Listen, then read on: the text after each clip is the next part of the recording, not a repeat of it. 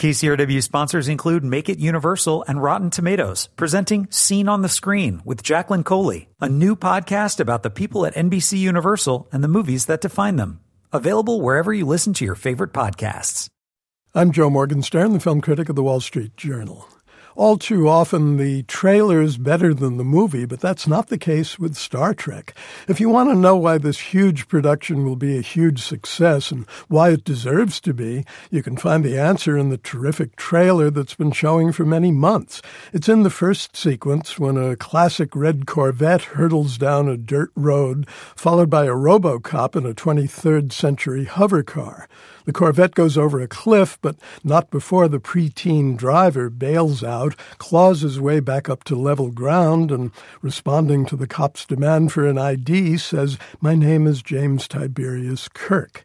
Star Trek goes back to the legend's roots with a boldness that brings a fatigued franchise back to life. It feels exactly right that Captain Kirk should have been a rebellious Iowa farm boy with a passion for antique cars, a gnawing sense of purpose, and a penchant, as the new movie soon reveals, for barroom brawls. It also feels right that he's played as a young man by an appealing actor, Chris Pine, who bears a more than passing facial resemblance to Montgomery Clift. The movie starts with interstellar action at supernova intensity and a splendid Romulan villain, Captain Nero, who's played by Eric Bana. Each one of the now iconic members of the Enterprise's crew gets rising star treatment. That includes a young Scotty, played with irresistible verve by Simon Pegg, and Zoe Saldana's extremely alluring Uhura. But the most interesting part is the evolution of First Officer Spock and the tangled roots of his relationship with Jim Kirk. The young Spock is played by Zachary Quinto, and he makes the most of the clever writing. Instead of being confined by the steely Vulcan logic that came to dominate Spock's personality, the script revels in Spock's all-too-human emotions, the anger that fuels his sometimes violent rivalry with Kirk, the passion he feels for Uhura, who says, ever so sexily as he's taking his leave of her, "I'll be monitoring your frequency." That evolution doesn't stop at Spock's youth.